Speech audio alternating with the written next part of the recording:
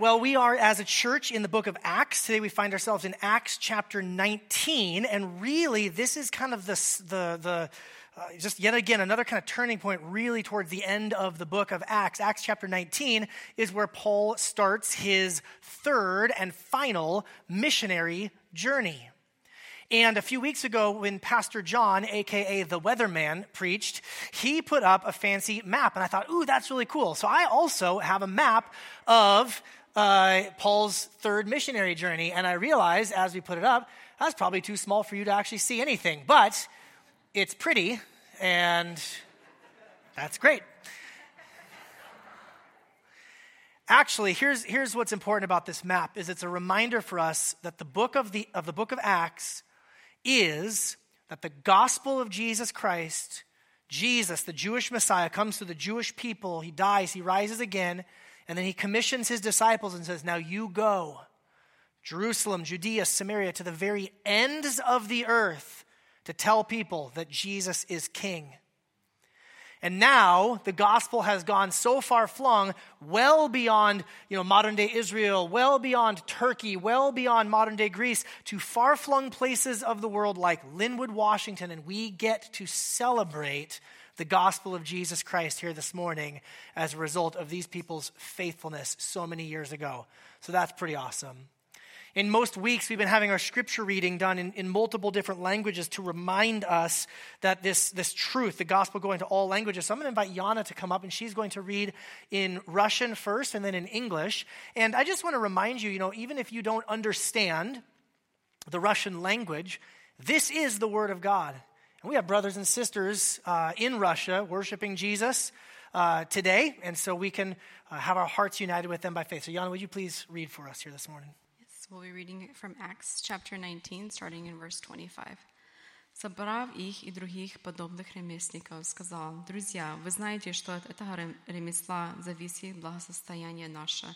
Между тем, вы видите и слышите, что не только в Ефесе, но почти во всей Асии этот Павел своими убеждениями совратил немало число людей, говоря, что делаемые руками человеческие не суть боги. Это нам угрождает тем, что не только ремесла наше придет в презрение, но и храм великой богини Артемиды ничего не будет значить, и испровернется величие той, которое почитает вся Асия и вселенная». Выслушав это, они исполнились яростью и стали кричать, говоря: «Велика Артемидия Ефесская». So the city was filled with the confusion, and they rushed together into the theater, dragging with them Gaius and Aristarchus, Macedonians who were Paul's companions in travel. But when Paul wished to go in among the crowd, the disciples would not let him, and even some of the Asiarchs who were friends of his sent to him and were urging him to venture into the theater. Now some cried out one thing, some another, for the assembly was in confusion, and most of them did not know why they had come together. Amen. Thank you, Yana. Lord, we give this time to you now. God, I ask that you would guide and direct my words, that I would only teach that which is in line with your truth of your word. Holy Spirit, we know that you are present with us. Would you make your presence known in our hearts, that you are not far off, you are not distant, that you want to work in us, you want to work on us, you want to work through us for the glory of Jesus, because of our great Father in heaven. So we give this time to you now. We pray this all in Jesus' good name. Amen. So I had a conversation. My oldest daughter yesterday started working kind of her first job, and we're talking about like getting paychecks and how you check your pay stubs and all that kind of stuff. And it made me reflecting back on when I was about that same age at 16 and saving up my money for my first truck.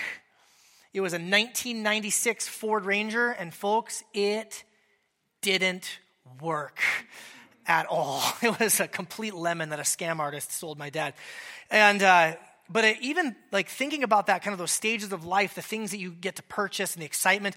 Any of you guys remember being like a little kid and having like your first money that you're going to save up for your first like real big purchase? I was thinking about for myself, there's one that came to mind was maybe somewhere around 6 or 7 years old. I saved up like birthday money and I purchased this awesome Lego castle. And I'm so full of regret that I don't still have it to this day, because I would still play the heck out of those Legos if I had them. What about anybody? I know people online, you can't really like yell through your TV. Anybody here, like, do you remember, like, is there something you remember as like a kid, like I saved up for? What comes to mind for you? Don't be bashful. Air Jordans? Yeah. How high did they make you jump? Like 20 feet tall? Like all your wildest dreams came true, right, Myung? What else? A Barbie horse that walked. All right. Man, you probably had some jealous other girls around you. And that. Pete actually got the same thing. What else? A what? Model airplane? Oh, you're still tinkering with stuff to this day. I want to be like you when I grow up, Tom. It's good. You know, there's that moment of like, this is so important to me. This is so special to me. I really want to, like, I want to save up. I want to buy this thing. And then as you get older, that save up and buy that thing just becomes so much less cool. Do I get an amen from any of the grown-ups in the room? You know, Sarah was up here talking a minute ago about how she purchased her first house. And I was like, yay, because I, 2 years ago, had to purchase my first replacement roof for a house. And that's just way less cool. My car, like one of my wiper blades went out, and I got a headlamp that's out. And a few, like I had to go buy like some bulbs and wiper blades. It's like $100. I was so mad. I'm like, I could have bought Legos with that $100 and enjoyed myself a lot more. Money is a big deal, and sometimes in the church, because of ways that certain churches or church leaders have misused money, it can be a sensitive topic to talk about. But not just in the church, really for all of us. You know, as we were growing up in our family of origin, we heard certain messages related to money. Money was tight. And so therefore money was a sensitive subject. It was something of fear or anxiety. Or money was plenty and there was always so much. And money became something that was like worshipped. We all have money, interactions with money that go much deeper than just mere transactional level. It goes really all the way down to the heart level. And you guys, the Bible has a lot to say about money. Amen? The Bible has a lot to say about money because money is a big deal to our entire lives. And in this passage today, we're going to see how the gospel of Jesus Christ brought serious economic disruption and an opportunity to reevaluate finances in the light of the death and the resurrection of Jesus Christ. So we're going to do it. We're going to talk about money today. And I'll just let Jesus have the big idea for today because he's the one that said, where your treasure is, there your heart, the core of your being, the center of who you are. You want to know where you are? Check your receipts. So that's what we're going to talk about today. Let's pick it up, chapter 19, verse 1. While Apollos was in Corinth, we met Apollos last week, a gifted preacher, but he had some holes in his theology and his doctrine needed to be shored up. While he's in Corinth, Paul started traveling around through the interior regions and came to Ephesus. He found some disciples and he asked them. These are people who already have believed in Jesus, but he said, did you receive the Holy Spirit when you believed? No, they told him. We haven't even heard that there is a Holy Spirit. Well, into what were you baptized, he asked them. Into John's baptism, they replied. So remember, Apollos, his big deficiency, the passage just before this, he didn't know about the baptism of Jesus. He only knew about the baptism of John. So here, Paul is teaching and explaining what Priscilla and Aquila would have been teaching and explaining to Apollos. So Paul said, look, John's baptism, that was a baptism of repentance, telling people that they should believe in the one to come after him, like get ready for the Messiah. That's a preparation baptism, but that is now Jesus. So when they heard this, they were baptized in the name of the Lord Jesus. Friends, we believe that baptism is an act of faith in which you place your trust in Jesus, that he lived a perfect life, he died, he rose again to offer you salvation and new life in him, and then as a response, as an act of response, we then go into the waters of baptism to say, I'm all in on Team Jesus. And friends, we are going to baptize some people on Resurrection Sunday coming up in just a few short weeks. If you have not been baptized as a believer in Jesus, listen, with all the love and respect in the world to our Presbyterian or Anglican or Christian Reformed brothers and sisters, we unapologetically believe that baptism is not something that happens in infancy. Baptism is something that takes place after you have made a profession of faith in Jesus as an act of response and an act of obedience to him. So we love you, Tim Keller, but we want to baptize those people, okay? So friends, if you've not been baptized, come talk to me. You can sign up online. Go talk to somebody at the Connect Desk. We want to have that conversation with you. If the Lord is prompting you to be baptized, please don't delay obedience to him. Now, when Paul had laid his hands on these people, the Holy Spirit came upon them, and they began to speak in tongues and to prophesy. There were about 12 men in all. Tongues, showing that the gospel is for all the nations, all the people groups of the world. And prophecy, the gift of prophecy being that all will now speak truth about God, that all can now articulate what is true about God, that one of the blessings of the new covenant is that your men and your women and your young and your old will all prophesy because of the gospel of Jesus Christ. It's all coming true in real time for this first generation of Jesus followers. Verse 8, Paul entered the synagogue and spoke boldly over a period of 3 months, arguing and persuading them about the kingdom of God. But when some became hardened and would not believe, they slandering the way in front of the crowd, he withdrew from them, taking the disciples, and conducted discussions every day in the lecture hall of Tyrannus. There's an unfortunate reality that we live with, friends, in that when we proclaim the gospel of Jesus, some will believe and others won't. There's an old saying, and nobody really knows who said it first. It's attributed to a lot of different people, but the saying is, the same sun that melts ice hardens clay. It's the same sun. Some will have their hearts soften and melt like ice after a long winter. Others, their hearts will become hardened like clay in the desert. And Paul, he had to know when to move on and say, it's about time. I need to go find more fruitful soil. It's also an interesting move here because it opens him up to more of a Gentile audience. This must have been so confusing for Paul, by the way, right? Why are my Jewish countrymen, why are my kinsmen not believing that the Messiah has come? I mean, I mentioned it last week, but in Romans, he just cries out like, why? Why are their hearts so hardened? But nevertheless, God used it to open the door for him to begin to preach to non-Jewish people. And he goes to the lecture hall. The Greek word there is literally skole. It's school of Tyrannus, which is, in the Greek, it's Tyrannus Rex. And I'm just kidding. But the name literally just means a tyrant. We don't know exactly who this person is, but there's some sort of public school, some sort of lecture hall where Paul is able to go and use that to preach the gospel of Jesus. This went on, it says, for 2 years. That's way longer than Paul stayed anywhere, even longer than Corinth. He was only there for about 1.5 years. So that all the residents of Asia, both Jews and Greeks, people who were coming to Ephesus, heard the word of the Lord. It was all spreading out. And God was performing extraordinary miracles by Paul's hands, so that face cloths or aprons that had touched his skin were brought to the sick, and the diseases left them, and the evil spirits came out of them. Man, we are so cynical and jaded, aren't we? We're so skeptical in the West that God would maybe want to do some things like this that would just blow our mind. Lord, would we not be fearful? And would we also hold to the idea that Paul calls these in 2 Corinthians, he calls these signs that he's a true apostle. Never forget, God can and does work miracles. Amen? God can and does work miracles, friends. Amen? But they're always a sign to the greater reality.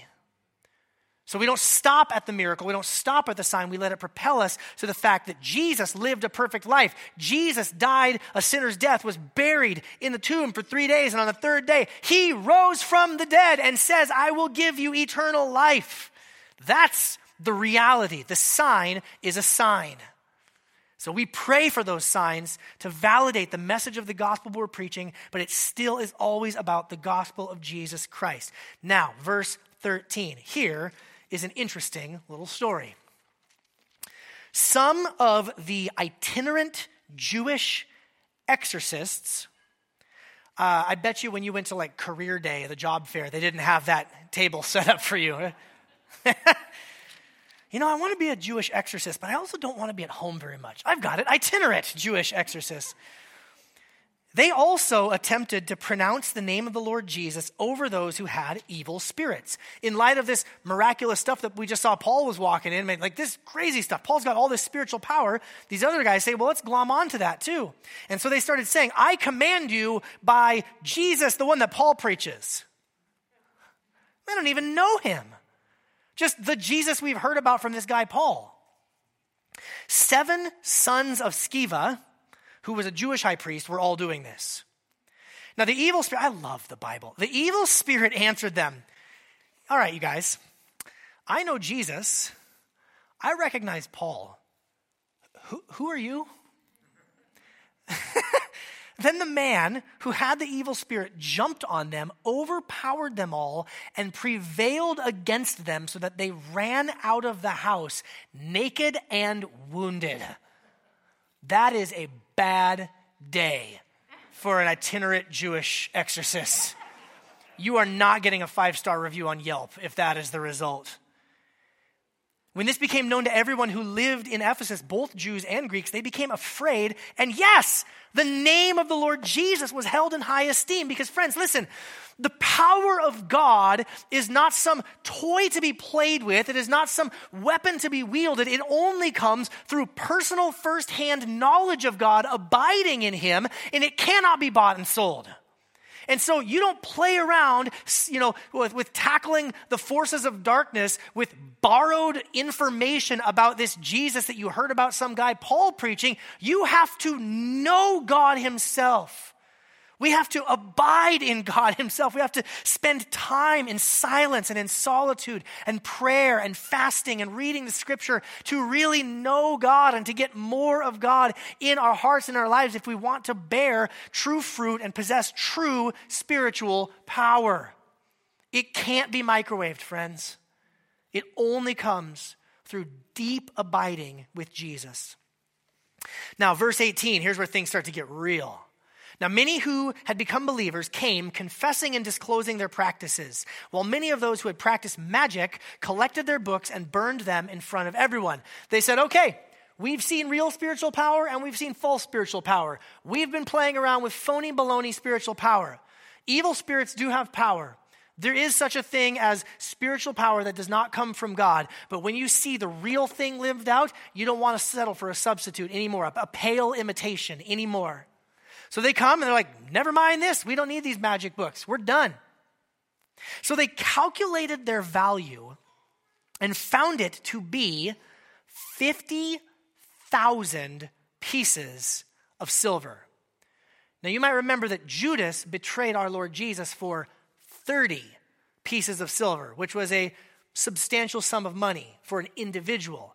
This is like citywide economy amount of money. 50,000 pieces of silver. And in this way, the word of the Lord spread and prevailed. After these events, Paul resolved by the Spirit to pass through Macedonia and Achaia and go to Jerusalem. And after I'd been there, he said, it's necessary for me to see Rome as well. So this is where Paul wants to go. This is setting up all the way till Acts chapter 28, the last chapter where he is going to finally end up in Rome. After sending to Macedonia 2 of those who assisted him, Timothy and Erastus, he himself stayed in Asia for a while. Now, about that time, verse 23, about that time, there was a major disturbance about the way. I always love to keep calling it the way of Jesus. For a person named Demetrius, a silversmith who made silver shrines of Artemis, provided a great deal of business for the craftsmen. When he had assembled them, as well as the workers engaged in this type of business, he said, men, you know that our prosperity is derived from this business. You see and hear that not only in Ephesus, but in almost all of Asia, this guy Paul has persuaded and misled a considerable number of people by saying that the gods made by hand are not gods. Can you believe that? What kind of lunatic is that? Not only do we run a risk that our business may be discredited, but also that the temple of the great goddess Artemis may be despised, and her magnificence come to the verge of ruin, the very one all of Asia and the world worship. Pause on Artemis for a quick moment here.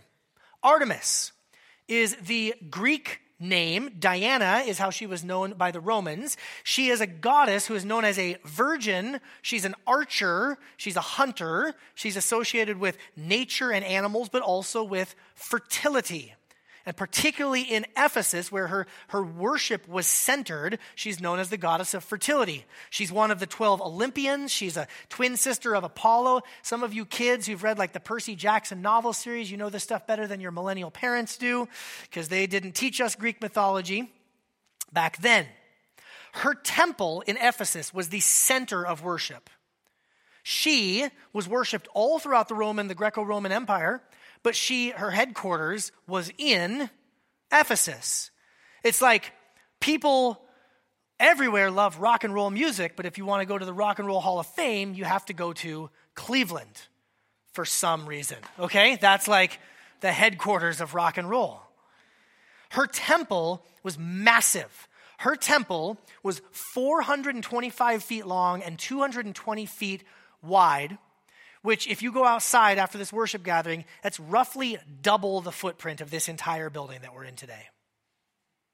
It was known as one of the 7 wonders of the ancient world. Worship of Artemis was a big deal, and worship of Artemis was a big financial deal.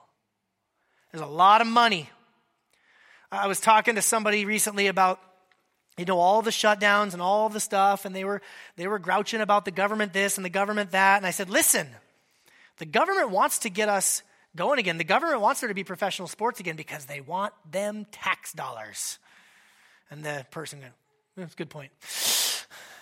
You think about this, like this is a big deal. This is the Seahawks and the Mariners and the Storm and the Kraken and the soon-to-return Supersonics all rolled. Yeah, do I get an amen from anyone on that? Like all rolled into one. Like this is the heartbeat of the city and what makes it tick. And there is a lot of money at stake. And Demetrius is like, this Paul is messing with our money and our worship. Now, when they heard this, they were filled with rage and began to cry out, "Great is Artemis of the Ephesians!" So the city was filled with confusion all of a sudden, and they rushed all together into the amphitheater. The amphitheater, by the way, you can see it in Ephesus. It's roughly 25,000 seats. So this is not some small little place. We don't know how full it was, but it's a big place. I mean, that's a little bit, that's like maybe half of what's T-Mobile Park, whatever it's called where the Mariners lose. You imagine like a big stadium like that, full of a lot of people. They dragged them into the amphitheater, dragging along some guys named Gaius and Aristarchus. These are Macedonians or Greek people who were Paul's traveling buddies. Now, Paul wanted to go in before the people, but the disciples did not let him. Don't you just love Paul's fearlessness? Oh, there's a riot? How many thousands of people out there? Cool, I want to go tell them about Jesus. And he's like, hey, Paul, they're mad at you for talking about Jesus. That's why they're all there. Take a chill pill, buddy. Even some of the provincial officials of Asia who were his friends, like higher ups who know the politics of this stuff, are like, listen, don't go into the amphitheater. Now, some were shouting one thing and some were shouting another because the assembly was in confusion. And actually, most of the people didn't even know why they had come together. They're just mad. Oh man, some things never change, do they? Now, some of the Jewish people in the crowd gave instructions to Alexander after pushing him to the front. Here, Alexander, you go talk for us. Poor guy. Now, motioning with his hand, Alexander wanted to make his defense to the people, but when they recognized that he was a Jew, then they all shouted in unison for about 2 hours, "Great is Artemis of the Ephesians." Now, that's ridiculous. But do you know what else is ridiculous? see. Yeah, you're right. That's ridiculous. And people do that for 4 hours and they can't talk at work the next day. We're not so much better than these ancient people, are we? Now, 2 hours go by and they're chanting, see. No, they're chanting, great is Artemis. So the city clerk has to come out. Verse 35. So the city clerk, he comes out and he got the crowd calmed down. He said, people of Ephesus, listen.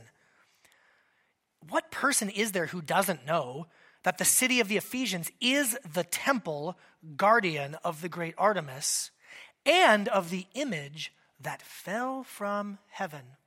Most scholars believe that there's some sort of meteorite or something that fell there that was a sign proving that their worship of Artemis was legitimate. Therefore, since these things are undeniable, you must keep calm, crowd. Don't do anything rash. You brought these men here, but they're not temple robbers or blasphemers of our goddess. So if Demetrius and the craftsmen who are with him, well, if they've got a case against anyone, there's courts. The courts are in session. There's proconsuls. Let them bring charges against one another. Like, go about it through the legal system. But if you seek anything further, it must be decided in a legal assembly. In fact, we run the risk of getting in trouble ourselves. We could be charged with rioting for what happened today, since there's no justification that we can give for this as a reason for this disturbance. And after saying this, he dismissed the assembly. What an amazing thing to witness, that the gospel that they are preaching is ruffling feathers so much that there's a riot of thousands of people in the amphitheater. And yet their behavior was as innocent as doves, so that no charge could actually be brought against them for doing anything wrong.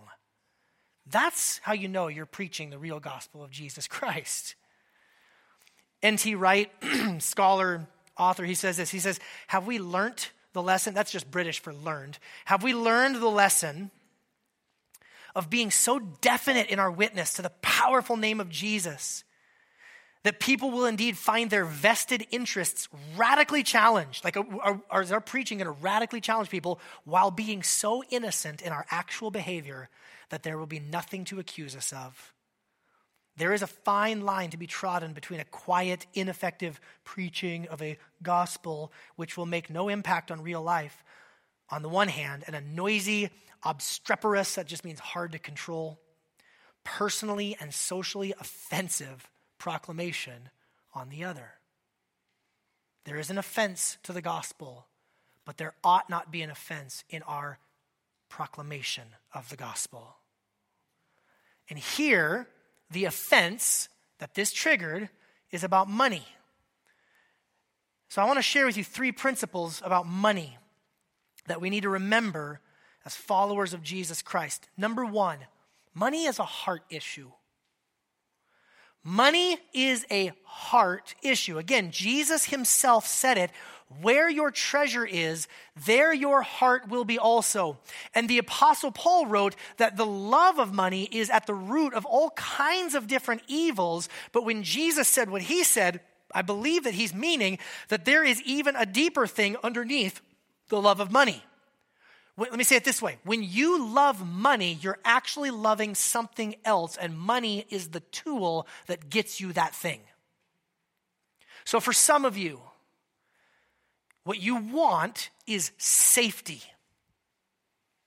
And money is the vehicle that provides you safety and stability. Others of you, you want comfort and peace, and money provides it. Others of you, you're more adventurous in your personality type, and you want experiences, and you want pleasures, and money provides that for you. Even for some of you, money provides for you the deeper love of people and relationship, because if you buy things, people will find you and take those things.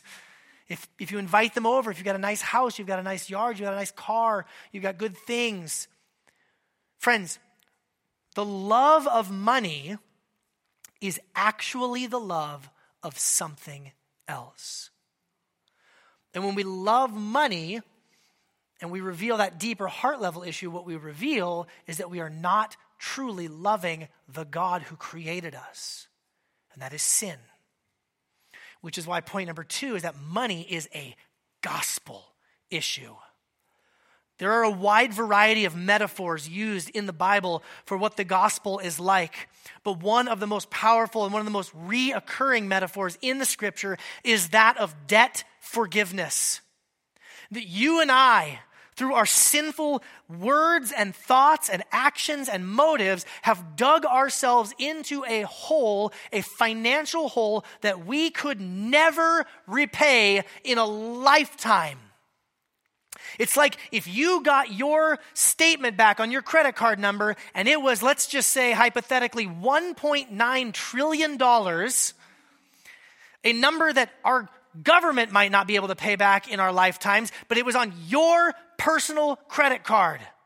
An impossible amount, an impossible number for you to pay back, and yet the Son of God, with the treasure and the riches of heaven, steps in and says, I will live a perfect life. I will go to the cross. I will pay the debt that is owed. I will rise again to offer a receipt that the purchase was completed in full. And when Jesus cried out from the cross those words, it is finished, he was declaring that our debt is wiped clean and we can now receive his gift of grace and stand before God, not on our own account, but on the credit of Jesus' account. How good is that news, church family?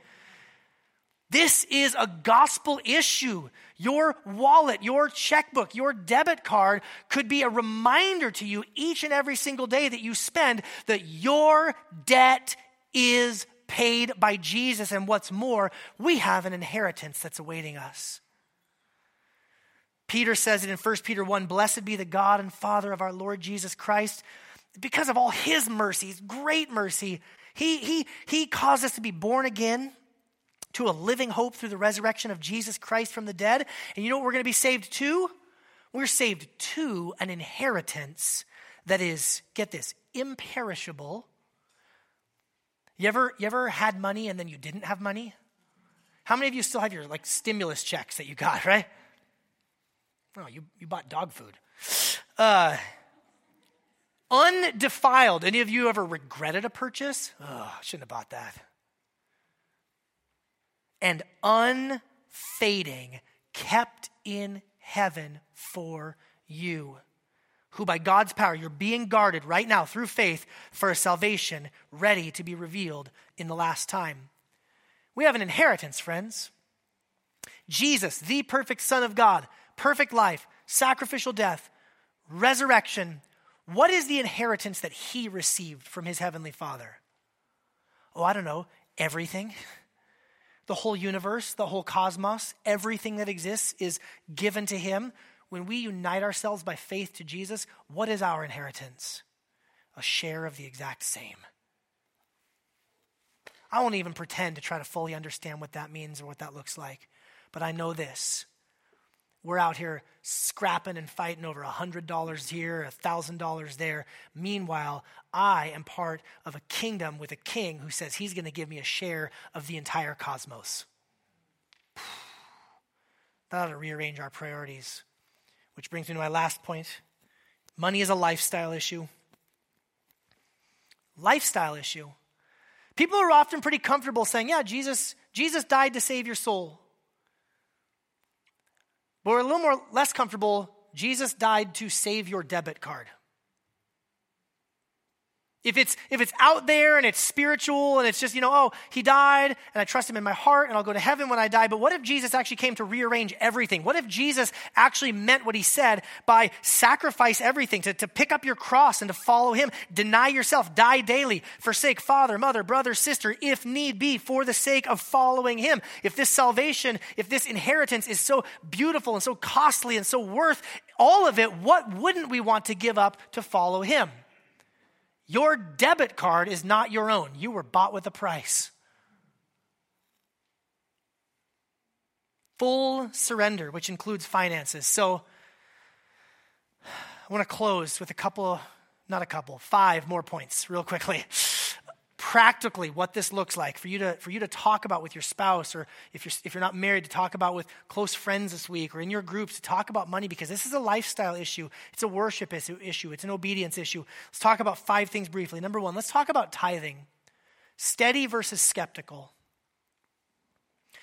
Time does not permit me to go into a full teaching on tithing, but I'll just make a few quick thoughts. Number one, tithing is something that we see in the pages of the Old Testament. Tithing means a tenth.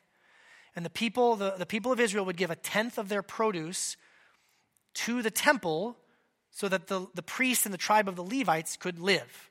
So tithing, kind of at its base, is giving to your local community of faith for the local work of the ministry.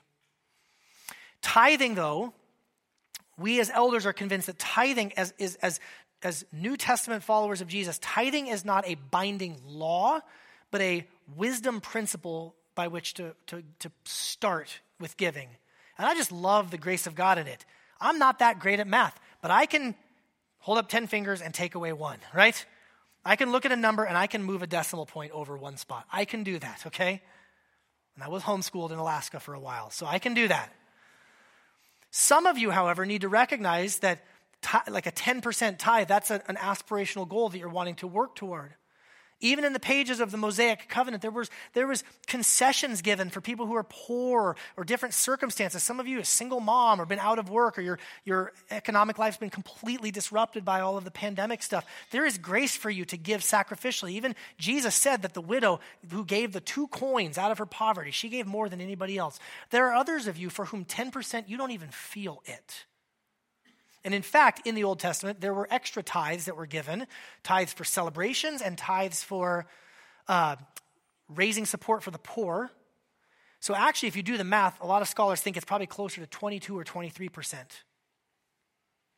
All I am saying is that if this is your home church and you consider this to be where like God has placed you under spiritual leadership and you want to invest not only of your talents and your time, you're here, but give of your treasure as well. And do it in a steadfast and a steady sort of way, cheerfully as God would command us. But it's not just about tithing. No. We don't want to stop there. Because there's generosity too. Generosity. Is your generosity ready or reluctant? When we hear in our society, and this is me as well, when we hear of someone in need, financial distress, etc., most of us default to the government shall provide. And while I'm thankful that we live in a society that has these types of safety nets, one of my wish lists, I don't know that I will ever get it this side of heaven, is that we lived in the type of tight Christian community where no one ever had to go to the government for those kinds of provisions because we all just took such good care of each other in those ups and downs of life. I don't know if that's realistic or not. I wish for that. It's aspirational. And so yes, we can point people to social services and different programs, but what if God put you in that person's life specifically to bless them with generosity? And what if there was something incredibly powerful for you on the other side of that obedience as well, that you're missing out because we're saying, well, we'll just let the tax dollars do our work. Giving to other organizations, giving to support other groups and people. Thank you so much for all of you who have given and contributed so much for the toothbrushes and toothpaste for Mexico. That was really cool to see on Friday night. Number 3, though, let's keep going. I mean, when you're on thin ice, you might as well dance, right? That's probably just an Alaskan saying, but it's a very bad advice. Let's talk about spending. Is your spending worshipful or wasteful? Spending. Again, every time you pull out that checkbook, I don't have this. I wish I had like stickers with like the face of Jesus that I could give to you and ask every single one of you to pull out your debit card and put Jesus' face on your debit card. Because I want to mess with you. Like I want your week, like you're going to the store and you're just like, doggone it. And there's Jesus looking at you as you're swiping the debit card. Because listen, can we just be honest? How many of us have more than we really need? Every single one of us? And look, I am not saying that it is sinful. When it is time to celebrate, it is time to kill the fattened calf and to celebrate. This is not a call that, for us to say like, well, Jesus wants all of us to live like, monks and nuns and take a vow of poverty. That's not what I'm saying at all. You could do something extravagant like going out for a nice fancy dinner. You could do so with a heart of worship towards the Lord, or you could do so with a heart of wastefulness and not even thinking about it.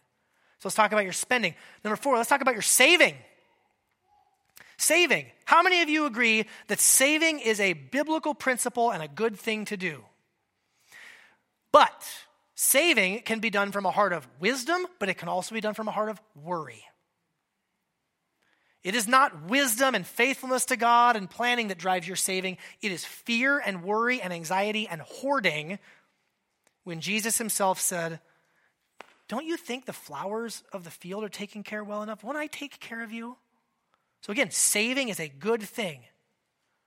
But is it wisdom or is it worry? And then lastly, most importantly, let's talk about your motives in all of this. Love versus love. Love of God and love of others, or love of self, or love of one of those things that you love that's deep down in your heart.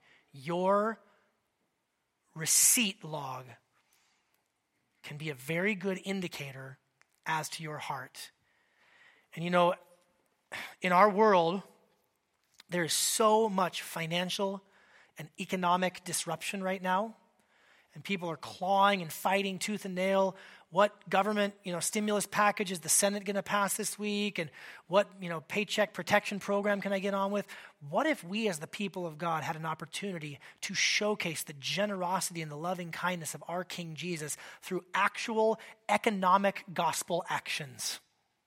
The way that we use our money, the way that we steward our money, the way that we practice generosity, the way that we give to the church, the way that we do all of these things is a public witness to a world that is bound by fear and greed and selfishness and needs to hear about the King of Kings, who, though he was rich, for our sake became poor, that in him we might receive the inheritance of heaven.